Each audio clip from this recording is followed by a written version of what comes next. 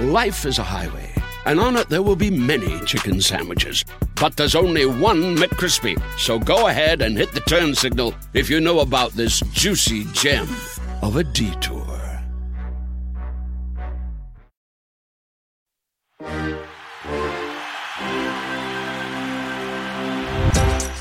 Hey everybody, I'm Rachel. And I'm Rachna, and this is Hall of Shame. Okay, so I gotta say, this is the first time that I've looked somebody in the eye that's not my boyfriend or my dog for quite some time. Yeah. And it's hard for me not to be like, okay, what do you have for online schooling today, Rachel? And then I'm like, oh no.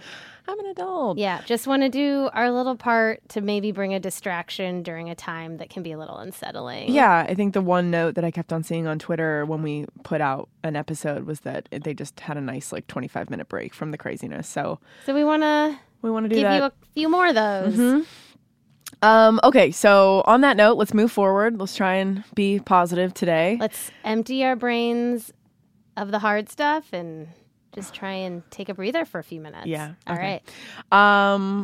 So here's my question to you today, Rachna. Have you ever done any kind of psychedelic? Shrooms, acid? I have done shrooms. You're wild. So wait, you have? I have. Did you do it? Oh no, I didn't do my shroom journey. I have done them. That's more of a therapeutic thing, but I have done them recreationally. You have done them recreationally. Yes. Okay, so can we tell the viewers, or the listeners rather, that you are going on a spiritual adventure?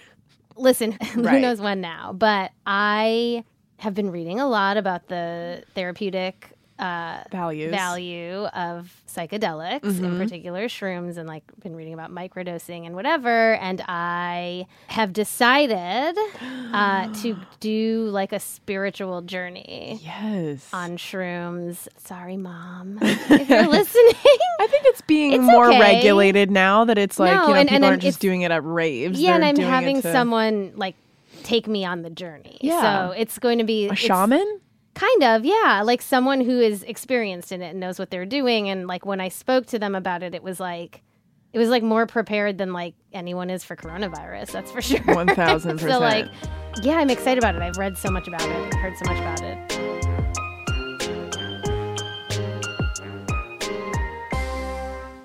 I want to tell you the story of an amazing athlete, okay? A born rule breaker who fought for what he believed in, someone who fought for social justice. I love this. But also someone who played one of the wildest games in baseball history on LSD. So there we go. I'm excited. Is the story of former MLB legend, baseball pitcher, Mr. Doc Ellis. Oh my God. I feel like I know. Chills. I know. I feel like I know the broad strokes. I'm so excited. Exactly. All right, let's dive in. Doc was born on March 11th, 1945 in Los Angeles. Okay. Where his parents were middle class, small business owners.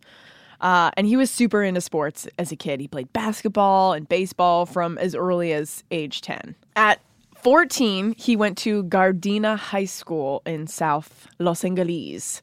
Pretty shortly after, he started getting into drugs and alcohol. At 14 years old. This wasn't totally surprising because, from all accounts, he was treated pretty shittily in high school. Later on in life, he had told a biographer that Gardena was a predominantly white school and that he had really wanted to go to the black school nearby with all of his friends, but this was 1959. And while it still wasn't fully desegregated, some attendance lines in the neighborhood had been drawn to integrate more black kids into Gardena High. But it was still a majority white school, and from what Doc had said, the other students called him names, the administration looked down on him and really othered him. Classic. While Doc did play at basketball for his high school, he refused to play for the baseball team. There are some conflicting stories as to why, but one story says that the players were racist and called him names, and another actually said that the coach was a real bully. So either way, it was a toxic environment. We know that Doc now loves baseball, so it shows you a lot that he was like, no, I'm going to go and play basketball. The degree to which it was a horrifying situation. Yeah, screw these guys. So he actually started playing baseball. He refused to play for his high school team. Right. He started playing baseball for a local semi-professional team called the Pittsburgh Pirates Rookies. Okay. Yes, it's in LA. I can't answer why they called it Pittsburgh. I can't answer that for you. Maybe the guy who started it was originally from Pittsburgh. Okay, there we go. Let's go with that. All right. So this rookie team was like a traveling team, and his teammates were made up of like super talented athletes, a bunch of whom later ended up going pro as well. So he was in a pretty good spot. That's amazing. He was like, screw you to the high school team. I'm going to play basketball in high school, baseball outside. Love it. Great. We're in a good spot. Unfortunately, in his senior year of high school, Doc was caught drinking and getting high in a high school bathroom. Okay.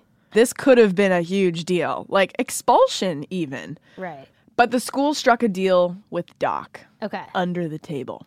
They agreed not to take any action if he agreed to play for the high school's baseball team. Right, of course. These the dirty dogs. These guys. So Doc was so skilled that the school was willing to overlook anything, really, if it meant that he would play. So the racist coach was even like, fine. Fine. This kid's good. So he agreed, and that year he pitched in just 3 games for his high school team, just 3. And he was still named All-League, which means the best in the league, if you guys don't know. Over the course of 3 games, they were like, he was so impressive in 3 games. Else. Yeah, absolutely. So coming off of his success on both of his high school team and traveling team, he went to Los Angeles Harbor Junior College, hoping to be scouted to join a professional team. So while he was there, a bunch of minor league baseball teams did come to scout him, but he and his friends heard through the grapevine that the Pittsburgh Pirates, the actual ones this time, not his rookie team that he's playing on, were giving out signing bonuses of $60,000. Back then, that was well, it's a lot of money now, but... Yeah. So they're like, okay, gonna wait this one out. So if you don't know, minors versus majors, minors is like a farm team. So if you're on this team, you're kind of just like waiting to get called up. So you have to be really good, and then you can make it in the majors. And when you're playing in the minors, you don't get paid very much. Yes. You're kind of... It's minor league. It's like a baby brother to the big brother, which is MLB. There's a lot of other jobs you could have that pay better. So Doc does finally get his offer from Pittsburgh Pirates in 1964 at age 19. Like, this kid's killing it. But before he can sign, he gets arrested for Grand Theft Auto. It's like that self-sabotaging thing. Something good happens and your brain's like, I better do something bad because good things can happen. It's almost like subconscious. All right. So he ended up getting off on probation with a fine. But at this point, a lot of teams that were circling, including the Pirates for 60,000, were probably like, okay, maybe we'll go with a different guy. This guy's stealing cars. Sure. So luckily, his former coach from the LA-based Pirates, again, I know it's confusing, but the LA-based Pirates rookie team he'd played on in high school was a scout for the MLB team, the Pittsburgh Pirates, too, and convinced them to sign Doc despite the crime. He was like, I know this kid. He's a star. You got to believe in him. And he's a good kid. Yeah, minus like the drugs and the car. He's a good kid who's like, can make bad choices. Yes. So he was offered a 1-year minor league contract at just $500 a month with a $2,500 signing bonus. So a lot different than $60,000. Sure. A very different offer. So once he was in the Pirates organization, he played for a bunch of different minor league teams while he was waiting for the call up to the majors. On those teams, his wild and unpredictable behavior continued. Sure. One example being when a fan heckled him, he decided to chase the guy with a baseball bat. He seemed chill, right? I don't know why everyone's making such a fuss about it. Average baseball player. But you have to understand that minor league baseball players are under a ton of pressure. Not only are they making probably $0 or very close to it, but you have to play perfectly every chance you get, especially as a pitcher.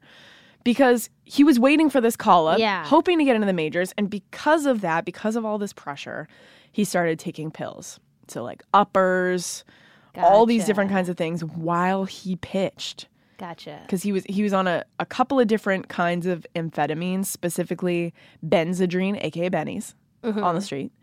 And Daxamil, which are also called greenies, which is also the name of my dog treats. So I don't know what to think about that. Anyways, his drug use really ramped up in this period of his life, and he became addicted. Okay. Later on in life, he said he never pitched a single game without taking drugs, which is wild. Some sources say he got up to 70 to 85 milligrams per game, which would be somewhere between 5 and 12 pills.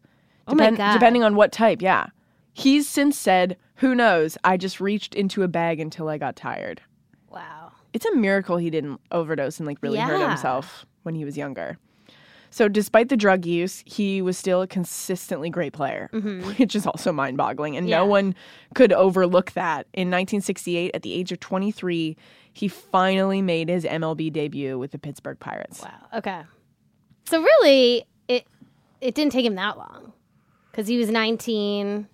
I mean, I'm not a professional baseball player, but 4 years in the minors, I would think, is actually a decent amount of time.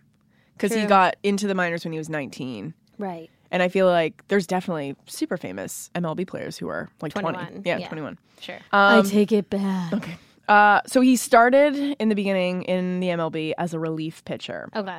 And he was moved into the starting rotation later that season. He ended the season 6-5, 6 wins, 5 losses, with a 2.5 ERA.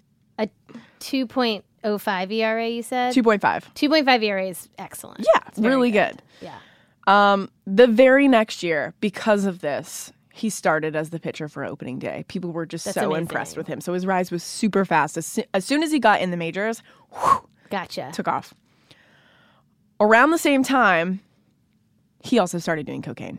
Gotcha. Well, you start making a ton of money. You start making that money. Yeah. And then you start spending that money. And back then in particular, I feel like that was like... Oh, for sure. Drugs, 1968. Right? That's it. So he started doing cocaine, not a great combination, probably because all of the uppers that he is also taking. How did this guy sleep? Did he? I guess the crash. So you've probably noticed we've been talking a lot about illegal substances, which it's not always pretty, but I am excited to tell you what comes next. I'm excited about it. So Doc was taking uppers. It was the 60s. He also liked to dabble in some psychedelics as well, like our friend Rachna here. And this is where his story takes a huge turn. Okay. Life is a highway, and on it there will be many chicken sandwiches. But there's only one McCrispy. So go ahead and hit the turn signal if you know about this juicy gem of a detour. So it's Doc's third season with the Pirates, and they were set to play the San Diego Padres on Padres home turf. The game was set for June 12th, 1970. So we're in the 70s now. Gotcha. The Pirates flew into San Diego on June 11th, the day before. Doc decided he's going to hop up to L.A. to visit a friend. Okay. Apparently, while there... Can you guess? Yeah. They took some drugs. Yeah. they got a little involved. It's 1970. It's LA. It's summer. What else are you going to do? He said he took LSD at least 2 to 3 times that day. What? Which sounds like a lot? Yeah. It sounds like a lot. That seems like a lot. So Friday comes around, the day of the game, okay? Doc is hanging around. Obviously, he's super stoned. In his brain, it's still Thursday. Sure. He didn't even know that time had passed. Sure. On the third LSD go. Oh, he thought he was on the moon. His brain was like, is it last year? Yeah. I don't know. It's 1935. And I'm feeling good, baby.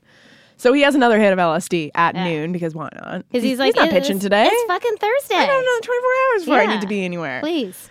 The phone rings, which... probably scared him in the first place. What is that? It's 1842. There's no phones in this era. It turns out it's the Pirates manager calling the house asking where the hell Doc is. Because it's 2 p.m. He's supposed to be in San Diego by now. These guys are warming up. They're having team breakfast together. His friend's girlfriend that he was staying with sounds the alarm, waking Doc up from his, I guess, acid-inspired nap, which... could you imagine if you were that high, okay, and then some woman comes, like, barging into your room, and they were like, you have to be in San Diego. You are a pitcher, and you need to be places. I would be like, bitch, I'm on Saturn. It's 1762, baby. We're going to get all the way down to, like, BC by the end of this. I'm hanging out with the dinosaurs. So sheer panic, right? So it's 2 p.m., game day. Doc realizes he is A, in the wrong city, B, extremely high. He rushes to the airport.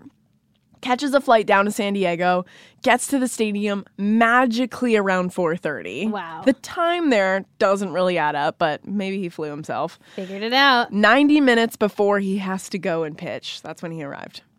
So just so we're all aware, okay, maybe you at home haven't dabbled with the LSD or psychedelics. LSD trips, which I have not been on, can apparently last 6 to 15 hours. So Doc is still quite high once he arrives, obviously. He takes some Dexamyl, the uppers that he usually pitches with to, counteract the acid, I guess. So to this day, Major League Baseball hasn't put this whole game online, which is, okay, guys, calm down. Let us enjoy. Boo, MLB. So they only release snippets to the public, which is a real bummer because from what we know, shit's about to get crazy here, at least from Doc's perspective. Everyone's like, normal day. Doc's like, take me out to the ball game. He's like, where? What's happening?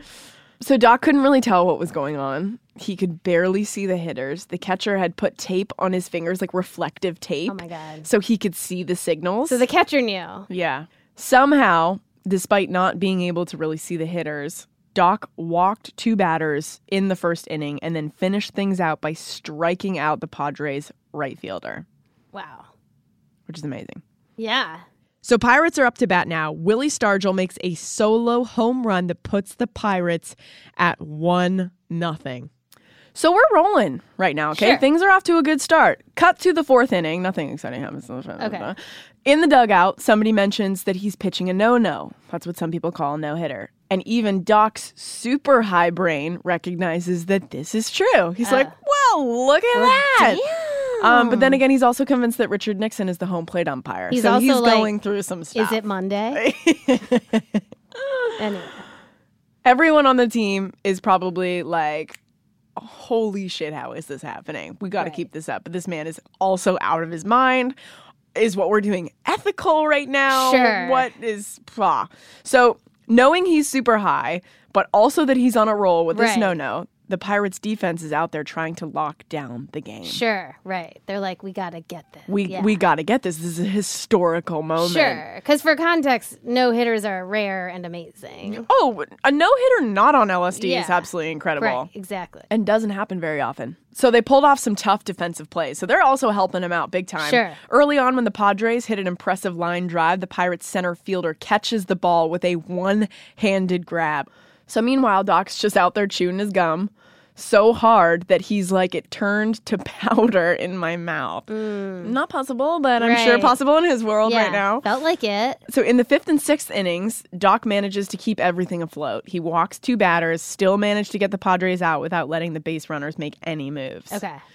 So this is extra impressive because he talked about how at this point the ball sometimes looked really, really big and then sometimes super small in his hands. He's full on. He's tripping. What's the word when you see something? Hallucinating? Thank you. He's hallucinating. Yeah. So he's having some trouble paying attention to what's going on around him. Because as a pitcher, you're not just like pitching, you're also watching people try and steal bases and you're kind of like the leader on the field. So there's a couple of guys that stole some bases. Sure, because that would require like steals, quick instincts that his body, which you do not have. You're slowed down. So his playing is a bit erratic. Sure, not shocking because also he apparently at one point thought he was pitching to Jimi Hendrix, who was wielding a guitar instead of a bat. But everyone still has his back. Willie Stargell hits a second home run, putting them firmly in the lead. At the bottom of the 7th, the Padres get a sharp hit straight up the middle. Out of nowhere, though, the Pirates' second baseman dives in, grabs the ball backhanded, and again, in the 8th, when Doc lets the Padres get another hit, the center fielder is there to make a running grab. People are stepping up for Doc Ellis. So by the end of the game, Doc walked 8, struck out 6, which is impressive. That's so impressive. He got a no-hitter. The Pirates win the game 2-0. He spoke in a documentary about how it was an ugly no-hitter, which is probably true, but he still did it. And let's listen to him talk about this game right now. Well, here we are, Doc Ellis working on a no-hitter. It was easier to pitch with the LSD. That's the way I was dealing with the fear of failure. He got it. They're mouthing Doc Ellis on a no-hitter. It was an ugly no-hitter. I got letters about it, but it was a no-no. Despite the triumph of the win, Doc later said he never took LSD while he was pitching ever again. Sure.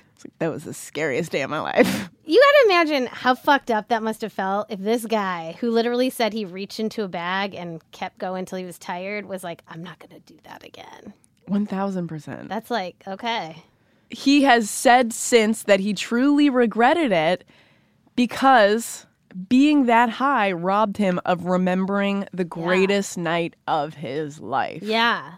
The next year, Rachna, the next season, 1971, the Pirates won the World Series. Amazing. With Doc. Yeah. He ended his season 19-9, 19 wins, 9 losses. Obviously, Wow. They don't play every single game. Great record. With a 3.06 ERA. That's Like I said, low awesome. ERAs are awesome. So he's still playing great baseball despite being super high the entire time. It's kind of working for him. After this game, he unfortunately did not turn over a new leaf, and a lot of drug-fueled and erratic behavior continued. Okay, interesting. So the regret came years later. Later, yeah. Fact, So right? he briefly tried to pitch sober in 1973, which was a couple years after this ordeal, and called it very scary. So the pressure on him at that point and the fear of failure felt like insurmountable. Like he just was so heavy. That's People were so like, rough. Didn't you just pitch a no-hitter? You should be like an incredible baseball player. But that's the thing, right? Like people see you in a certain way, and then you feel like you have to live up to that. Yeah, every well, this like minute of your myth life. that follows him is Yeah. like, that'd be tough. So even while he had his personal struggles with drug and alcohol, he also earned a reputation for bravely and accurately calling out racism, which is interesting That's that this so is happening at cool. like the same time. So, for example, before the 1971 MLB All-Star Game, the American League named Vida Blue as their starting pitcher, the first black pitcher to ever start an All-Star Game. And Doc told reporters he knew the National League wouldn't start him now because then they'd have 2 black starting pitchers. And he said when it comes to black players, baseball's backwards, which really riled everyone up. I mean, he's absolutely correct. He couldn't have been more true. Yeah, Right? Yeah. Both men did end up starting, which was a historic moment. Oh, that's that amazing. Has yet to be repeated, Rachna. What? So after this incident, Jackie Robinson actually wrote him a letter Okay. where he noted that people were not going to be happy with things that he was saying and that this would be an absolutely difficult, very difficult road. But he also wanted to validate and encourage Doc's work and continue to push back within that system. He said, there will be times when you ask yourself if it's worth it all. And I can only say, Doc, it is. Ooh, I have goosebumps. I just got goosebumps. That's pretty too. powerful. Yeah. So this validation was key because so much of what gained him a bad reputation at the time can be written off as having to operate within an extremely racist system. Sure. It's like, I have to be on drugs because Yeah. I cannot live Tolerate. through this. Yeah. Yeah. So I'm giving you all of these examples of like how Doc has dealt with racism within Major League Baseball, and I have another example. And these are just probably a couple A of few of many. the daily. Yeah. I'm sure what it was like a daily experience for him. So in May of 1972, Doc was maced by a security guard while trying to get into the Cincinnati Reds stadium. oh my god. The security guard believed Doc was drunk, while he said he just forgot his ID. There's a lot of conflicting Sure. reports. There was also a report saying that he was like just reaching for his World Series ring to show you, like, I am a baseball player. And Right. so then he got maced. Ugh. In 1973, a year later, he went onto the field for pregame warm-ups with pink curlers in his hair. Baseball commissioner Bowie Kuhn ordered Ellis never to wear them on an MLB field again. Wow. How's that? This is like warm-ups. That Who also, cares? I'm gonna go ahead and say that like reeks of homophobia.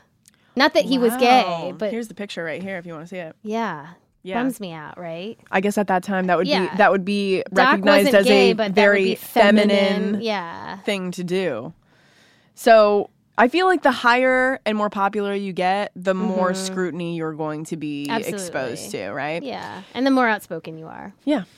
So he wasn't completely blameless. When he pitched against the Reds in 1974, he opened the game by intentionally hitting Pete Rose, Joe Morgan, and Dan Dreisen with the ball. He said later he wanted to hit as many players as he could in retaliation for shitty things the Reds said about the Pirates after beating them in Sure. 72. And possibly being maced by And their security maybe guard, being maybe? maced I don't know. had a role. Yeah. So his career and his life kind of really took a turn after this, and not in a good way. He went even more downhill, if you can imagine. Yeah. His drug and alcohol use started to really like take a toll in bigger and scarier ways, which was like affecting his behavior. He became hostile on the field. He bounced around 4 to 5 teams at the end of his career because no one wanted to keep him. Right. His substance abuse also affected his personal life in like really, really bad ways. Like it's been bad, but then it goes really dark. So he was accused of domestic violence by his first and his second wife. That's tough. Which is like, you know, loaded or not. It's just like not. Yeah, it doesn't matter if you're high. No. Yeah. In August 1975, the Pirates suspended him without pay for an argument with team manager Danny Murtaugh. The general manager, Joe Brown, made the announcement to the team and to press without even telling Doc first. They were like, he's like, just get out of here. Right. So that's how bad things had gotten with him and his team. And as we know, like, you know, a couple years before, he's so close to all of his teammates. And he retired in the spring of 1980 and checked himself into rehab in Arizona for the first time, as we know. Him. After finally getting sober, he then dedicated the rest of his life to helping others get into recovery and counseling and speaking out against the drug culture within baseball, which is pretty incredible that he went to rehab once and after an entire life of drug abuse was able to kind of like get on the right path. Not only get on the right path, but also start teaching like young people about what it like impacted him immediately. 1,000%. It sounds like he, as you told the story, had some self-awareness along the way of the impact of his choices, even though he couldn't stop them. So maybe he was like so poised by the time he got to rehab to be like, I need this. Well, because he doesn't have baseball anymore. Like I feel like baseball is probably like his one true love. Yeah. He's like, if this is what I have to do to play, I will do it. And then baseball stopped. It's like, okay, you can't play baseball for your whole life as soon as you're older and you're broken down. And then he had nothing left. So it was like, okay, now I have to go get help. So he actually became a drug and alcohol abuse counselor for the Yankees, which I didn't know. I did not know. And he also had a stint at a substance abuse rehab program in Beverly Hills. Okay. He wanted to put his resources where they'd help the most, so he later got a job counseling addicts at prisons, juvenile detention centers, including a penitentiary in Pittsburgh. So he really ended up turning things around. Yeah. He used what baseball gave him in terms of, like, I'm sure, money and some recognition to like help people. Yeah. So he passed away in 2008 at the age of 63, but he helped countless people in those 28 years. He spent 28 years after he retired from baseball and turned a lot of people away from drugs and alcohol. So he is now known, you know, obviously for this incredible no-hitter. But he's also known as someone who called out racism, who was an advocate for Black players, and who ended his life completely devoted to the recovery and support of people dealing with substance abuse. Hey, man, we need stories like that in the world. We need some positivity. Yeah. You know, I mean, there's a lot there. Like, he abused a lot lot of he made some really significantly terrible choices. But as ever, as with most people except for the current GOP, you have a lot of empathy for why they make some of those choices, and it's understandable. And I mean, I think that he dealt with way more than I even understand. And I feel like people think about Doc Ellis and they're like, oh my God, he's just like fun and party. Yeah. You know, like this video that went out and went viral a couple of years ago, the animated one. People are like, oh my God, this is hilarious. Yeah. And I mean, listen, have a little fun with it. But ultimately, the thing we should applaud is what he did with the last 28 years. Yeah. Like this guy went through the ringer and then managed to come out on the other side. So where's the animated story of that? There was an interesting quote by this Professor Lewis Moore who said of Doc, today. Rachel. How am I saying? Today, we relabel those athletes as activist athletes, but in the 70s, they were problematic loudmouths. Oh, my God. Right? This well is put, like exactly Professor. What had happened. It's so true. It's like all in the framing. So how do we have a conversation about an athlete's legacy when they do have problematic moments in their life? Well, okay, I'm going to say this. I think this is a huge issue in our country right now, which is the idea, this like ideological purity test of personhood. It's like... What did you just say? Let me write that down. I know. Who's a professor now, Rachel? We get it. You're homeschooling your kids. I'm sure like people are going to hear this and be like, those are all the wrong words. But my point is like, even like in this primary, we're talking about like how they voted in the 80s. And I just want to say this. People changing, evolving, growing after like getting new information, after having life-changing moments that like make them rethink the way that they used to think. As the world becomes different, like that is a great quality in a human and a candidate and a baseball player. And I feel like in general, you know, we don't need to overly like rehabilitate people who have been monsters, but like this guy made some pretty bad mistakes, and he also did some amazing things. And I think we have to, as humans, maybe be able to hold that like all those contradictions can exist in a person. You can't just focus on all the bad. You kind of have to like put everything together and then make your decision. And who among us doesn't have both, right? Like when we look at it. But I think we just have to like understand the nuances in like having heroes. It's tough. I mean, it's like you kind of have to. Especially being a fan of football. Yeah. You have to take, like, how do you even... And where's the line? The question is, where's the line? For instance, like, I think, like, there's players who get suspended for doing drugs, and I'm kind of like, I don't really give a shit if they do drugs. I don't care about drugs. It's more like the domestic violence. Ray Rice knocking out his girlfriend in an elevator. Awful. But it is like that. It's a slippery slope. What's that line? So... Well, we got deep. We haven't talked to... many adults over the last week or so.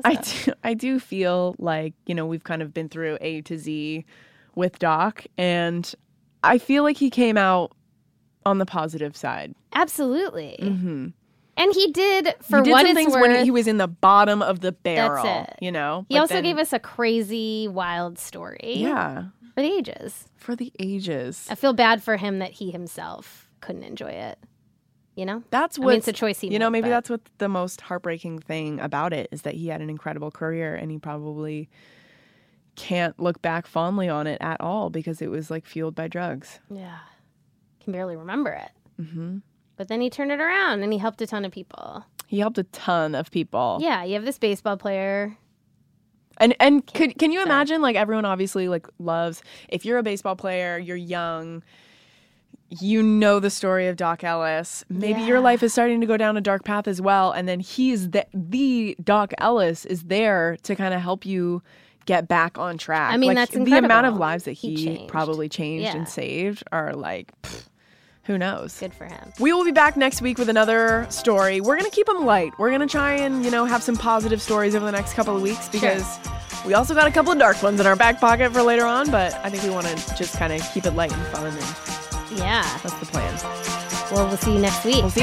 Bye. Hall of Shame is a product of Crooked Media. This show is produced by Caroline Reston and Allison Falzetta. Our executive producers are Sarah Geismer and Stephen Hoffman. Engineering and sound design by Charlotte Landis. Thank you to our video and digital team, Matt DeGroot and Elijah Cohn, and to Sydney Rapp and Brian Semmel for production support every week.